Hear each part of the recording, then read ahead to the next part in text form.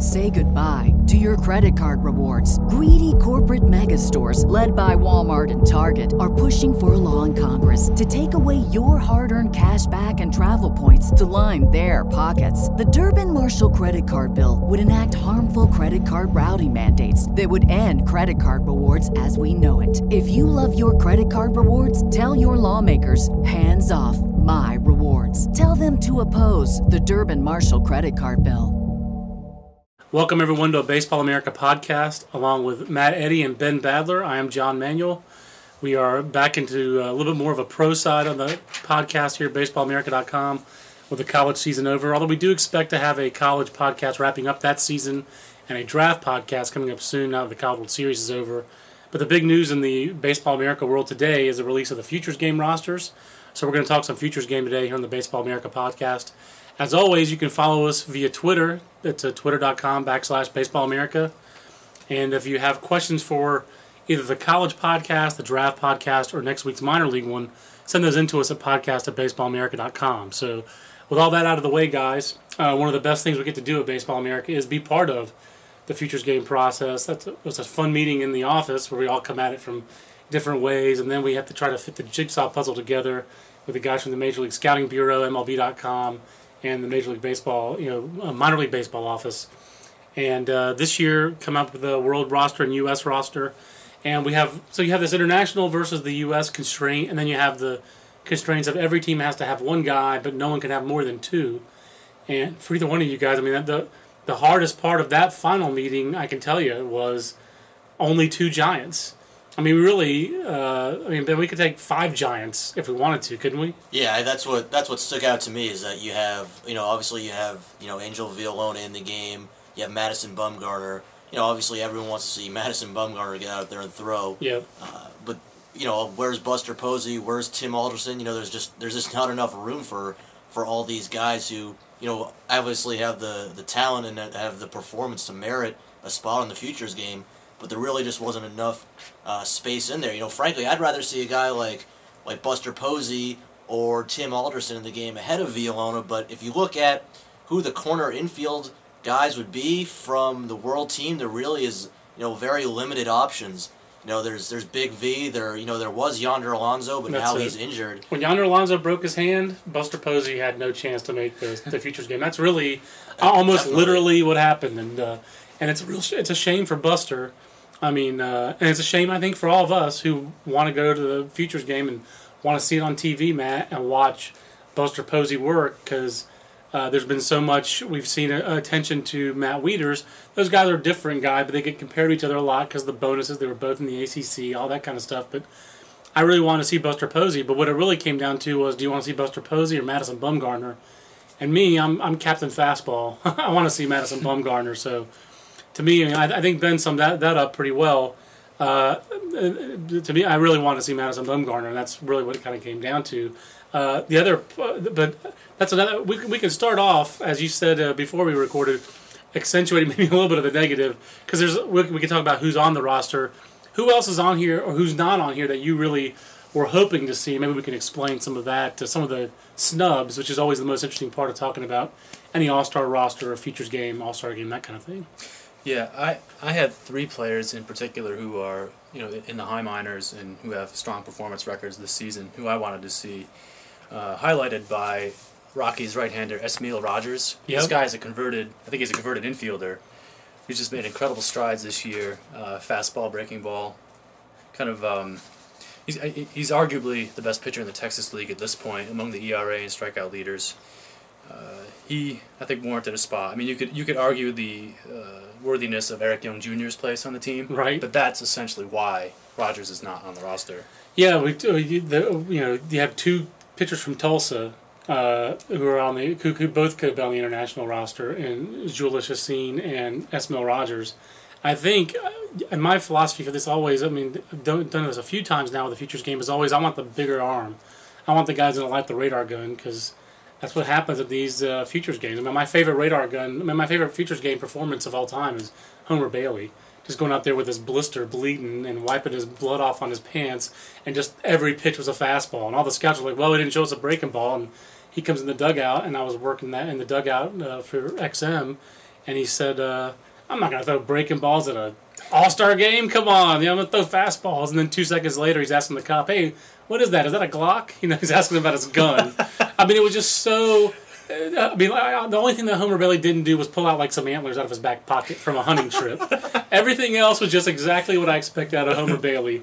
Fastball, country boy, I like guns. It was just straight up. So, but I mean, that's what you like to see, though. You like to see the big radar gun numbers at an All-Star game like this. So, and I think Rogers is more that kind of guy than Julius Chassin. But I think some of it has to do with who the organization likes, and some of it has to do with kind of a consensus. And Chassin definitely came into the year with a bigger name, coming off the year he had last year. Another Rockies prospect with tons of innings. You had a couple more names on your list real quick, though. A couple AAA outfielders for the world team. I mean, the Canadian aspect is already well represented on this roster with Rene Tassoni, Tyson Gillies. There's 2 others.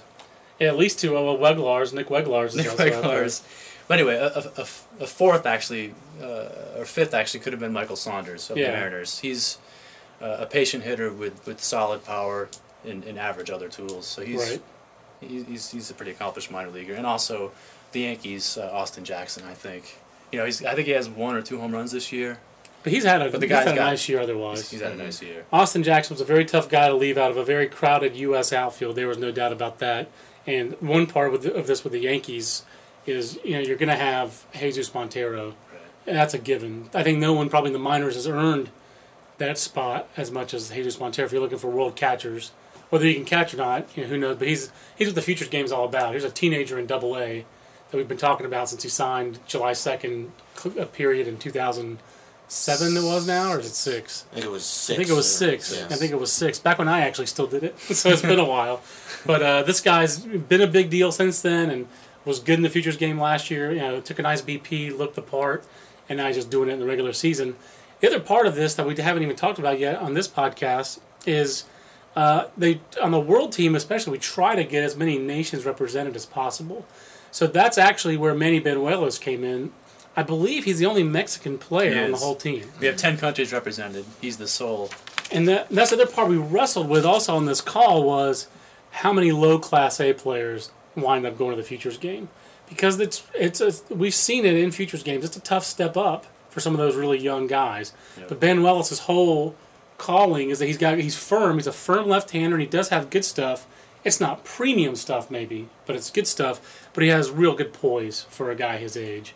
And that's kind of been his calling card. And that actually came up in the call as well, so with the scouts who were on the call. So that was a big part of it. So the Yankees represented only on the international side as opposed to anywhere on the domestic side. And I guess the guy I really kind of wanted to see a little bit of, guys, just throwing my own personal cheese ball, was I did want to see Justin Smoak, but his oblique strain really wound up clouding things. And I think that the desire logistically to replace as few players as possible is what led to Justin Smoak, who just been on the disabled list. They're not going to touch a guy who has any possibility of being replaced, and they don't want to.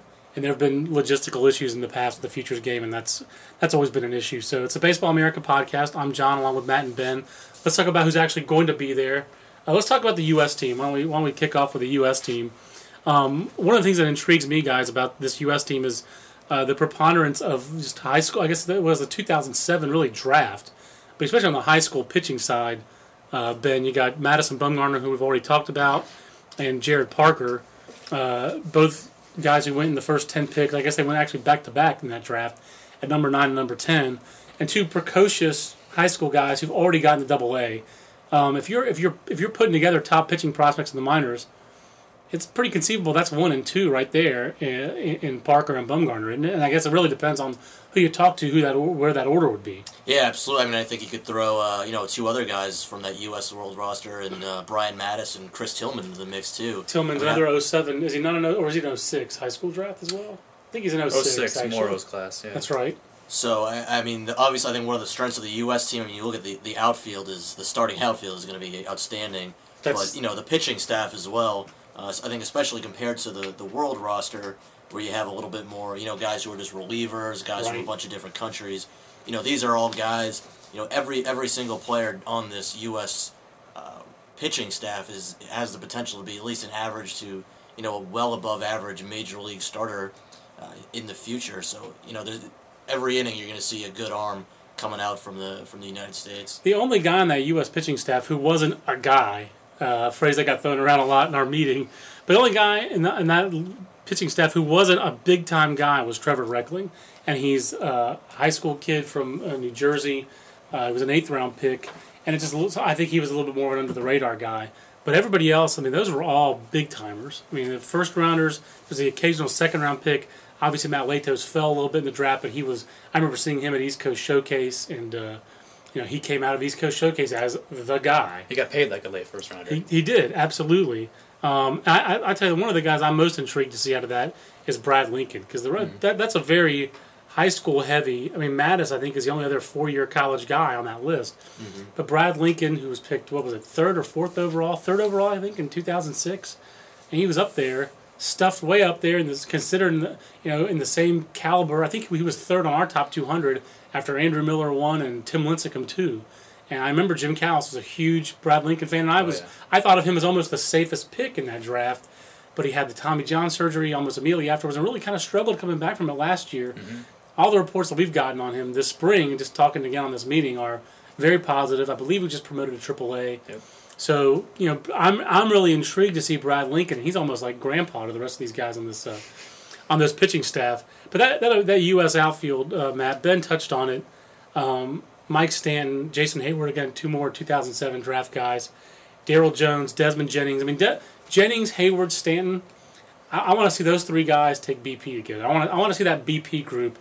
And I really actually just want to see Mike Stanton and Jason Hayward take BP.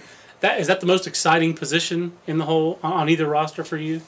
Yeah, it's either that or the U.S. pitching staff that we just talked about. But definitely you have Mike Stanton, maybe the most raw power of anybody in this game. Yeah, I think so.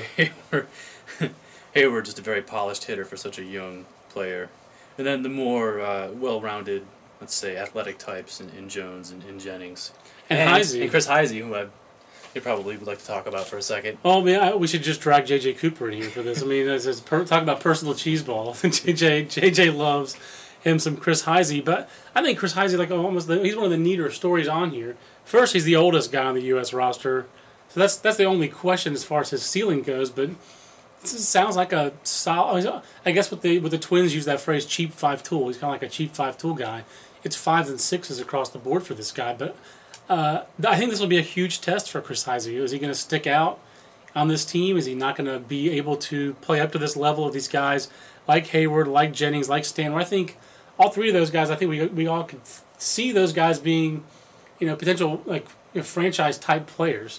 Desmond Jennings was on that track for sure before his injury last year, and he's gotten right back on it this year. I mean, to me, those are guys you're going to build a team around. I don't think Chris Heisey's that kind of player, but I also don't think he's Brady Clark either. I think he's going to be a solid everyday regular, but we'll see. He may stick out on this team. Ben, what about anything else on the U.S. team that really gets you going? The U.S. infield has some pretty big names when you think about the draft between the Pedro Alvarez, cover boy Brett Wallace of the hometown Cardinals. He and Jones will be both representing the hometown organization there, and then Jemile Weeks, a guy who is just off to a pretty impressive pro start considering he signed late last year with the. I believe he signed late last year with the A's, but I know this year hampered by injuries and has just gotten off to a great start once he got on the field. Yeah, well, one thing that did stand out to me is that the U.S. shortstops are very thin this year. Yeah. Tim Beckham, I guess, wasn't available to be on the team, but there really weren't many great shortstop options. Danny Espinosa's having a nice year for himself, but right. There really weren't any other guys from the U.S. for shortstop who jumped out. Compare that to third base where you have guys like Lonnie Chisenhall who are left off. Mike Moustakas not having a great year, but he's also left off. There's a lot of really good third basemen out there who are left off, but the ones who will be there, Vitters, Brett Wallace, Pedro Alvarez. Those are all guys who are have the potential to be big time bats in the future. Yeah, absolutely. Chris Carter, another guy who potentially could play third base if you wanted to try him out there. But yeah, Espinosa is one of the most unusual guys on here. I mean, he's an 08 draft pick. He's not really on a fast track. I mean, he's in high A, so somewhat accelerated, but he's not like he's being really pushed so aggressively. he hit for very little power in college. Part of that has to do with being at Long Beach State. But he's got 9 home runs this season in high Class A in his first full pro year. His batting average is a little bit lower. He struck out quite a bit. But he's a little bit of a different guy than what we thought he was come out of college. So he's an interesting choice. And then Jason Castro and Tyler Flowers. Tyler Flowers is going to help me. That's my segue into the World Team.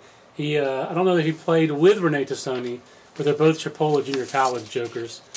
So we're going to use that to transition over to the World roster, where we have Canadian outfielders are us, with Tyson Gillies, Rene Tassoni, and Nick Weglars. Potential to have an all-Canadian starting outfield, which is a little unusual. I didn't expect that to happen. And you'd think, again, like you guys said, if you're going to have an all-Canadian minor league outfield, you'd think Michael Saunders would be part of that. The World Team, I guess the interesting thing to me on the World Team is the catching. Is that those two guys are probably the most exciting guys on this team, Carlos Santana and Montero, Jesus Montero. And I guess we have to remember we do have a DH in this game. So what I'm hoping is that Brett Lowry decides to just catch one more game and goes out here and catches a little bit so we can have all three of those guys in the game at the same time and for maximum Canadian exposure as well. I'm looking to that. I think the rare right-handed batter, too. That's right, the rare right-handed Canadian. I think Lowry actually is, even though we saw him briefly last summer with the Canadian Olympic team, I think Lowry is the guy on the World Team I'm most anxious to see, just to see him at second base. And I think that's where the Dan Uggla physical comps come in, is that he is kind of a wide body playing second base and kind of thick. But that's one guy I'm pretty much looking forward to seeing. I'm going to guess, Matt, for you, it's got to be Wilmer Flores. I mean, doesn't it? Come on. Yeah, we missed him last year in the Appy League, but that's right. But definitely, Wilmer has he started very slowly, but he's picked it up. He's got his first 2 full season minor league home runs in the past 3 weeks or so. Somebody whose build and sweet swing really suggests that he has hitting and power potential. Yeah, we had 2 Mets to choose from actually on the World roster with him and Tejada, Ruben Tejada. Yeah. Tejada's already at AA as a 19 or 20-year-old. I think here we didn't take 2009 performance. We really went for future. So Wilmer Flores, I think he's the youngest player on either of these rosters. He'll be 17 until August. That's how young he is. That's unbelievable. He's even younger than Manny Benuelos. That's the part I couldn't believe, is that he's actually younger than Benuelos. Yeah. Those are the only 2 players born in 1991 in this game, which is kind of frightening. I was a freshman in college. The other player is Alex Liddy, the Italian third baseman in the Mariners organization. Suffered through 2 tough years in the Midwest League, and he's really had his coming out party in High Desert, where he's already got 15 home runs and slugging .600 in the very favorable conditions there. Well, the conditions are favorable. You just have to take advantage of it. He's got raw strength and lots of power to center and to right center. He's a right-handed batter. But we do have a repeat member of that the World infield with Alcides Escobar, probably the guy who's most in danger of losing a spot in the Futures game, with J.J. Hardy really struggling at the big league level. The Brewers always looking to deal. I think Doug Melvin's an aggressive general manager, and Escobar's already moved over to second base a little bit in the minors this year after the Ricky Weeks injury. It wouldn't shock me if the Brewers brought Escobar up in the next couple of weeks. The bat is still not his, that's not what his calling card is, obviously his defense, but I'm looking forward to seeing him. I am looking forward to seeing Carlos Santana. And then, I guess to me, the 2 most intriguing guys in the World pitching staff are Junichi Tazawa, who the Red Sox have both their representatives are pitchers. Casey Kelly on the U.S. team, Tazawa, whom they signed out of Japan this offseason on the World team, and then really Neftali Feliz, one of the most electric arms in the minor leagues, and who just this week is transitioning from the rotation in Texas to the bullpen, which also makes me think he may not actually make it to St. Louis for the Futures game. If they're put him in the bullpen in AAA, I think that's clearly, they started Derek Holland in the bullpen in the big leagues. Clearly they're trying to get Neftali Feliz ready for a big league bullpen role so he can try that in Oklahoma City and then come up and they've lost their lead. They've been caught by the Angels in the AL West. I got to think that the Rangers are thinking of Neftali Feliz coming to the big leagues. Ben, who else on the World team are you looking forward to seeing? We're talking about lighting up the radar gun. I think Hanry Mejia is the guy who's I'm looking forward to seeing from that staff. We know he's been up to at least 98 miles an hour. Yeah, this year as well. We had him at there last year. Maybe there's a chance he could throw even a tick or 2 higher. Yeah. So he's an interesting guy. I want to see not just how hard he throws, but maybe he's only going to get in there for an inning. So right. Maybe he won't throw maybe he'll pull a Homer Bailey, I guess. That's right. Or Henry Rodriguez last year falling down after throwing a pitch at 100 miles an hour. Yeah, that was also classic. So I'm interested to see what other stuff he has, or if not, just to see how hard he throws, the kind of life that he has on his fastball, and what the scouts there are going to be thinking of some of these arms too. I'm always interested to see how the guys, just their deliveries look too, because you can talk to someone about it, and even when you watch it on video, it's one thing. But I think even in video, you can't quite. To me, it's harder to see effort. If you're there watching with your own eyes, you can hear if a guy's grunting it out. I always feel like with my own eyes, you can really see effort more than I could see it on video. He sounds like a guy with a lot of effort, but he is starting. He's already gotten the Double-A. He's pretty intriguing. He's a good name to bring out. And J.C. Silberon, or Juan Carlos Silberon, I guess is as pronounced, is also kind of intriguing. I really don't know what to make of this guy. He's already got more big game international experience than the rest of these guys. He pitched in the honkball tournament last year for the Netherlands, restraining myself with my pronunciation of honkball. And then he pitched in the World Baseball Classic for the Netherlands. He might have actually even been on their Olympic team. I might be remembering that wrong. Was he on the Olympic team last year? I'm blanking. I know he pitched internationally in 2008 and in 2009. I think our capsule says Olympic team. I think that makes sense. I think he earned his spot on the Olympic team by beating Cuba, or at least I think he pitched 5 no-hit innings against Cuba in the honkball, then made the Olympic team. Then he was in the World Baseball Classic team. And then the Reds signed him after the... Yeah, that's right, because for $500,000. The guy played with Eric Hosmer in high school, and Adrian Nieto on that American Heritage team, which was our #1 team in high school in 2008. He's only in low Class A, so there are a few low A guys in this game, Manny Benuelos being one of them that we've already mentioned, Silberon being another one. That seems to happen more on the international team, where there's just not quite as much depth as there is. I mean, I think when you hear about 40% of the players in the minor leagues are Latin American, it's just like with the U.S. players. I bet you the same proportion of Latin American players are actually prospects as with the U.S. Because you get in AAA, there are just as many filler guys who are Latin American or international as there are filler guys who are domestic players. But just out of the blue, what do you guys think as we try to wrap up the podcast here at BaseballAmerica.com? You guys sold on the World versus U.S. Format? Would you rather see another format, maybe an American League versus National League? What's your just take on the futures game as a event? I think it's the U.S. versus World format. I'm okay with that. I mean, MLB wants to obviously market itself internationally, and that's fine. I have no problem with that. What I would like to see change is don't cap the number of players that a certain team can send. Yeah. If you want to have one player from each organization at least, okay, fine. I can deal with that, but we'd like to see, at least here at Baseball America, I'm sure everyone out there does as well. We want to see just the best prospects out there, the guys who have earned it, not necessarily saying, all right, well, Buster Posey, sorry, right. You're dominating the California League right now. You're probably the best catching prospect in baseball, but sorry, you can't go because we need a first baseman on the world roster for a big V. And we need, obviously Madison Bumgarner as well. It really doesn't make sense. I mean, you want the best players. Mm-hmm. Maybe an expanded roster would be the way to do that, but obviously costs are going to be a factor there. To the and it shows too which teams are good at scouting and player development too. Mm-hmm. when you have that option to have more players. And it's unusual to only have one Ranger. I would say that I think we all anticipated we would have more than one Ranger, and I believe we only have one Athletic. If I'm not mistaken. Well, the Carter and Weeks. Oh, this is two, Carter and Weeks. But even Cardenas is a guy, Adrian Cardenas would be a guy who would, fit in nicely in that roster, but you just can't have more than 2 guys from the same organization. He would, and virtually all their pitchers who we ranked that in the organization highly are all in the big leagues anyway, so it's more of a future is now. Any thoughts that you have on the futures game, Matt, as far as just the format and how it goes? I think the format does work because I think a lot of the international players would tend to be overlooked just because we have a more extensive history. It's a good point. With the domestic players who come through the draft. I think we just know more about them. I think that's, and the default is you're going to write about the guys that you know a little bit more about. I think that's a fair criticism. I like the idea. I would love it if the rosters were a little bit more flexible. Maybe 3 could be the maximum. I understand that reasoning. I actually think that making every organization have one player is a really, especially in 2009, that's just outdated.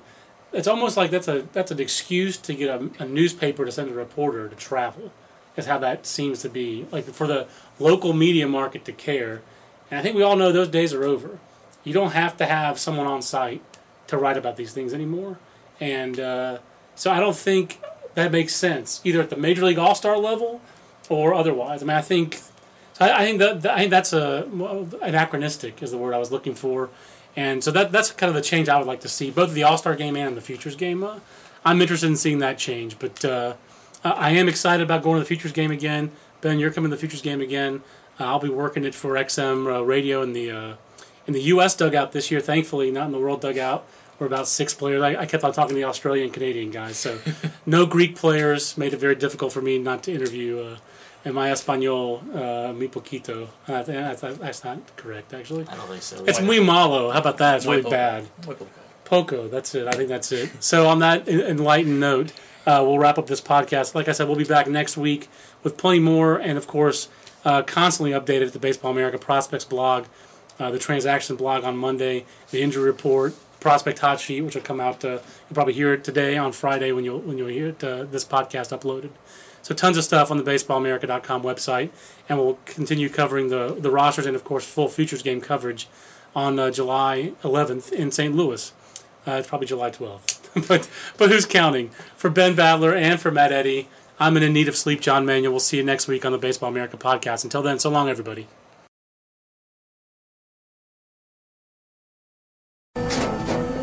After the end of a good fight, you deserve an ice-cold reward. Modelo, the mark of a fighter. You've earned this rich golden lager with a crisp, refreshing taste. Because you know, the bigger the fight, the better the reward. You put in the hours, the energy, the tough labor. You are a fighter, and Modelo is your reward. Modelo, the mark of a fighter. Drink responsibly. Beer imported by Crown Imports, Chicago, Illinois. Say goodbye to your credit card rewards. Greedy corporate mega stores, led by Walmart and Target, are pushing for a law in Congress to take away your hard-earned cash back and travel points to line their pockets. The Durbin-Marshall credit card bill would enact harmful credit card routing mandates that would end credit card rewards as we know it. If you love your credit card rewards, tell your lawmakers, hands off my rewards. Tell them to oppose the Durbin-Marshall credit card bill.